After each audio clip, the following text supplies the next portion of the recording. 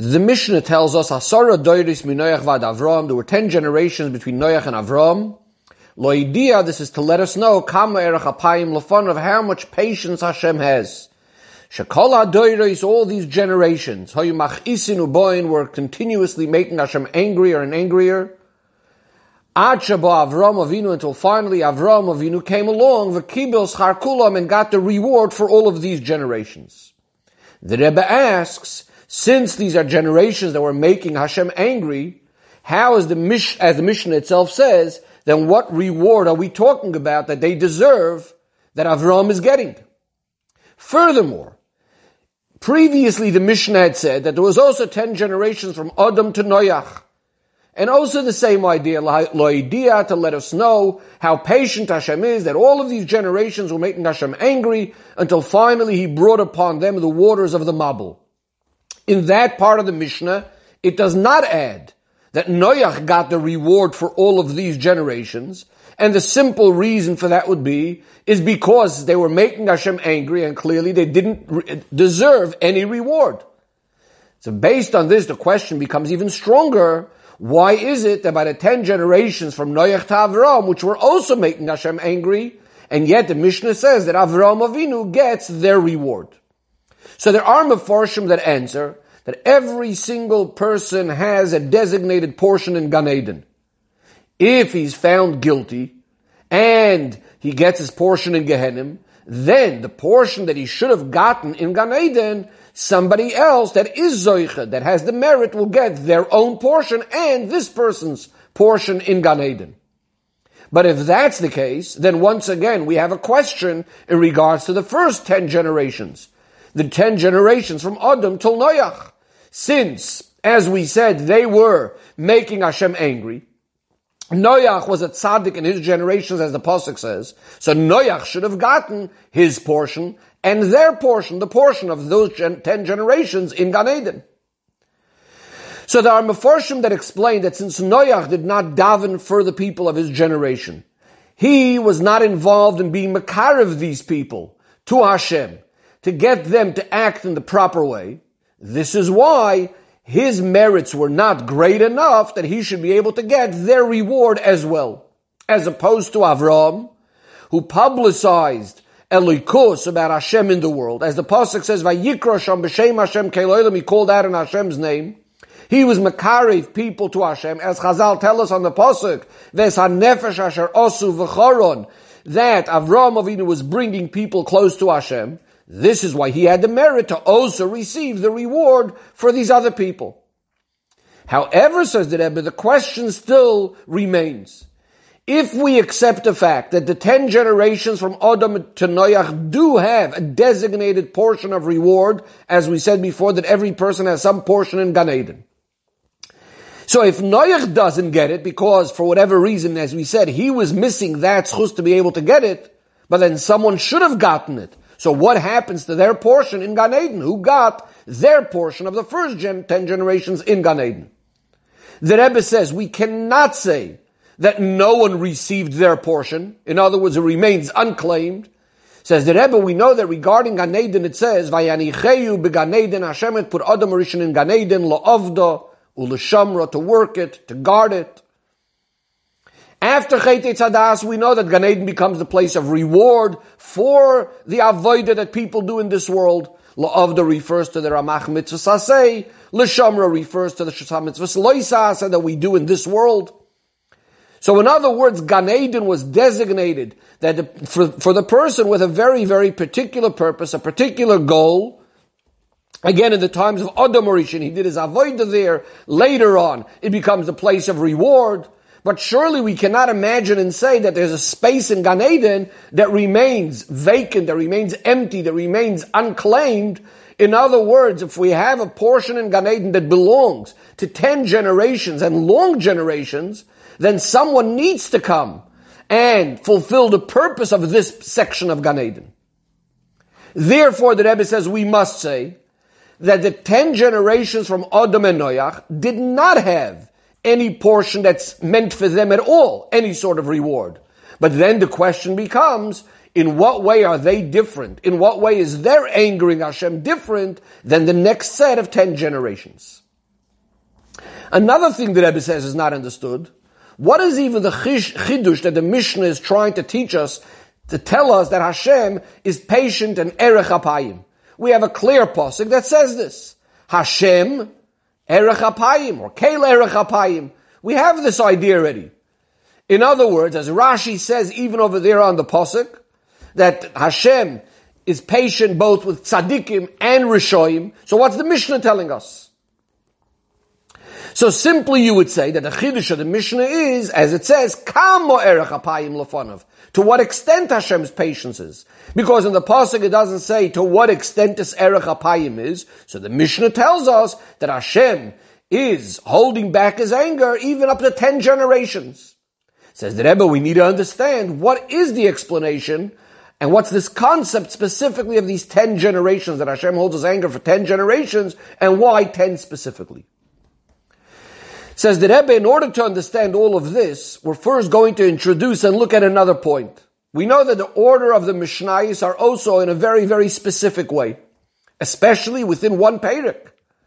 If this is the case, says the Rebbe, what is the connection between the Mishnah of Asara Doiros, the 10 generations from Adam till Noach, etc., to the previous Mishnah that was discussing Ba'asara Ma'amoros Nivra Ha'olam, that the world was created through Hashem's 10 sayings, 10 utterances? If it is only because, chronologically speaking, the order, the way things happen is that we have the 10 Ma'amoros, and following that is immediately Adam all the way to Noach, after the world was created. Says the Rebbe, we have a Mishnah just a little bit further that seemingly should have been inserted between these two Mishnahs. We have a Mishnah that says, Asara Dvarim, there's 10 things that were created, Erev Shabbos, Bein HaShmoshes, the 10 things that were created on that Friday of creation by twilight. In other words, we're still speaking that it's part of the creation that seemingly should have followed from the Asara Ma'amoros, because this is clearly before the 10 generations. Says the Rebbe, the explanation is, in the Mishnah Ba'asara Ma'amoros Nivra Ha'olam, the Mishnah teaches us 2 points, a double or 2 sides of an idea.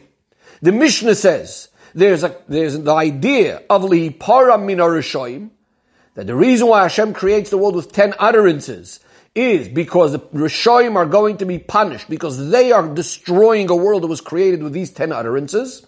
There's also the opposite idea, V'litein sochar toiv l'tzadikim, to reward the tzadikim, shemakayim in Yisraelim, that they sustain the world that was created with these 10 utterances. Says the Rebbe, it's in continuation to these 2 points that now we start discussing 2 categories of people. We said there's the idea of Lihipara Min HaRishoyim. There is this idea of punishing the Rishoyim. There's also the idea of giving reward to the tzaddikim. So in connection to these 2 categories of people, we're now going to say in the next Mishnah these same 2 ideas regarding the 2 sets of 10 generations. The first set of 10 generations, the 10 generations from Adam to Noach, which are Rishoyim that destroyed the world. So what does the Eibush to do? Hashem punishes them, as it says in that first Mishnah, Lihipara Min HaRishoyim. Hashem brings upon them the Mabul. Then, the next 10 generations, where we speak about Avraham Avinu getting their reward, even though, yes, it's also generations that made Hashem angry, but we have an Avraham Avinu that comes along and sustains the world. In other words, he allowed there to be a kiyum. He gave endurance also to the previous 10 generations, and therefore he gets the reward for all of them. There is a reward for them, and he's the one that gets it. So again, just to summarize, just like the Mishnah said before, that there's Lihipara Min HaRishoyim and Litin Sachar Toiv L'Tzadikim, the next Mishnah illustrates this idea with the first 10 generations where there's absolute punishment, and the next 10 generations where there is a reward, and Avraham Avinu is the one that gets it. However, the Rebbe says we still need to understand what is at the end of the day the difference between these 2 sets of 10 generations, that in the second 10 generations we say there's somehow that they can still be fixed up to a certain extent. Avraham Avinu could give a kiyum, could give them their lasting effect, their endurance, and he could get their reward, as opposed to the first 10 generations which need to be wiped out. Says the Rebbe, the explanation is that just like we find in regards to the wars that the Yidden had fought, in the simple sense of a war, there were certain things that needed to be completely eradicated. And then there were certain things that they were able to take as spoils from the war.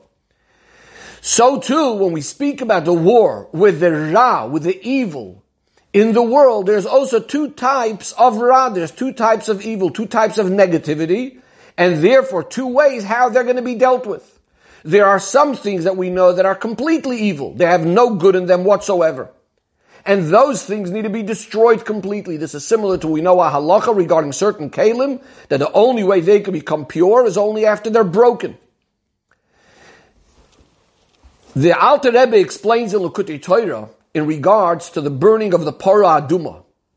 And the Alter Rebbe says that the Parah represents the Maisim Roim, those bad deeds that are really completely evil, completely bad, and therefore need to be destroyed and burned completely. That's why we burn the Parah. Because there's no way of fixing it unless we completely remove it, destroy it from the world. What are we then left with? We're left with only the ashes at the end, which will represent the koyach hamisave, in other words, the desire that a person has, which is not necessarily evil in its very essence. You could use it for certain good things. That will be left over, but the parah itself, which was bad needs to be removed completely. Then, of course, we have those things that even though in a revealed way we don't see the good inside of them, nevertheless, they do have a spark of goodness inside of them. And this is why we don't need to destroy them completely. On the contrary, we work with them, we try to be mekayim them, in other words, we try to keep them in existence, we try to transform them from bad to good, or to use a lashon chazal, matzoi sheitzi loy beisur, this is speaking about a specific story in the Gemara, where a woman had originally offered certain bedspreads, etc., in a forbidden way, in a sinful way, and eventually use those same exact things in a permissible way. In other words, there are certain things that could eventually be used in a permissible way, transformed into good. Says the Rebbe, this is the difference between the first set of 10 generations, where we speak about the evil, the bad, in the 10 generations between Adam and Noach, which was absolute evil, which was destroying the world, and therefore Hashem wants it completely eradicated, completely removed, and hevi aleim esmei hamabul. Whereas the next 10 generations, from Noach to Avraham, even though they also made Hashem angry, however, it was the type of evil, it was the type of bad, that in some way could have been turned around and transformed into good, and therefore when Avraham Avinu comes, he could be Mekayim the world. In other words, he could find within the world what could remain and give it lasting existence. He could fix up those things in those 10 generations, and therefore he receives their reward. What's the idea of 10 generations specifically? The reason why Hashem extends his anger or is patient for 10 generations. So the Rebbe said that we discussed many times that the number 10 is considered a complete number.